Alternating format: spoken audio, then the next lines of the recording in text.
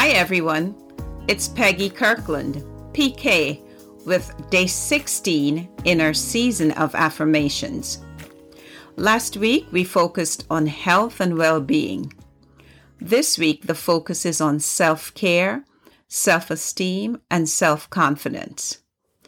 I read something about why self-care is intrinsically linked to your self-esteem and self-confidence, and it really resonated with me.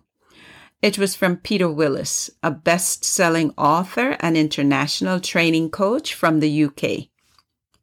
He said, people with high self-esteem and self-confidence value themselves as much as others and recognize that unless they take care of themselves, they'll diminish the contribution they make to others. It's like the often quoted airline analogy about putting on your own mask first before attempting to assist anyone else. With that in mind, today's affirmation is, when I take better care of myself, I can take better care of others. When I take better care of myself, I can take better care of others. When I take better care of myself, I can take better care of others.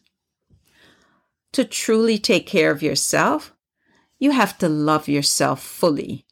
You have to accept yourself as you are and honor your physical, mental, and spiritual needs. It means being attentive to your diet and exercise routines, as well as the number of hours of sleep you get.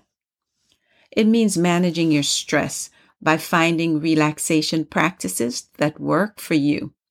For some of you, it may mean connecting with something bigger than yourself and engaging in spiritual practices that feel right for you.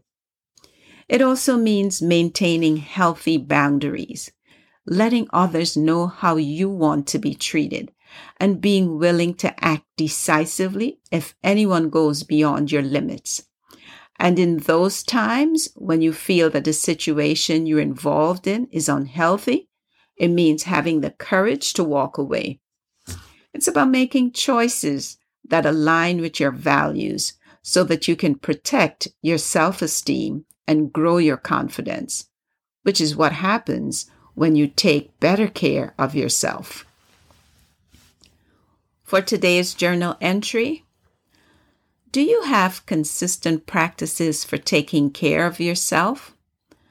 Not something that you do just when you feel down and out, but something that you do with the consistency that keeps you from getting to the point of being down and out.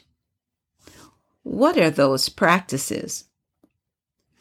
What changes do you notice in your mood, your energy level, and in your appearance when you engage in these practices consistently?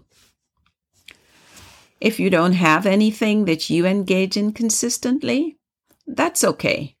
You can start today by really observing the activities that bring you joy, and you can decide what you would make a part of a consistent routine that would help to build your self-esteem and self-confidence. That's it for today. But before I go, please don't forget to rate and review the show on Apple Podcast. I would really appreciate that. And remember, sharing is caring. So don't forget to share these gems with friends and family.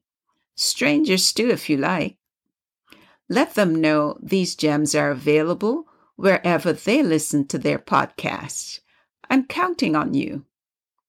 This is PK, sending you much light and a whole lot of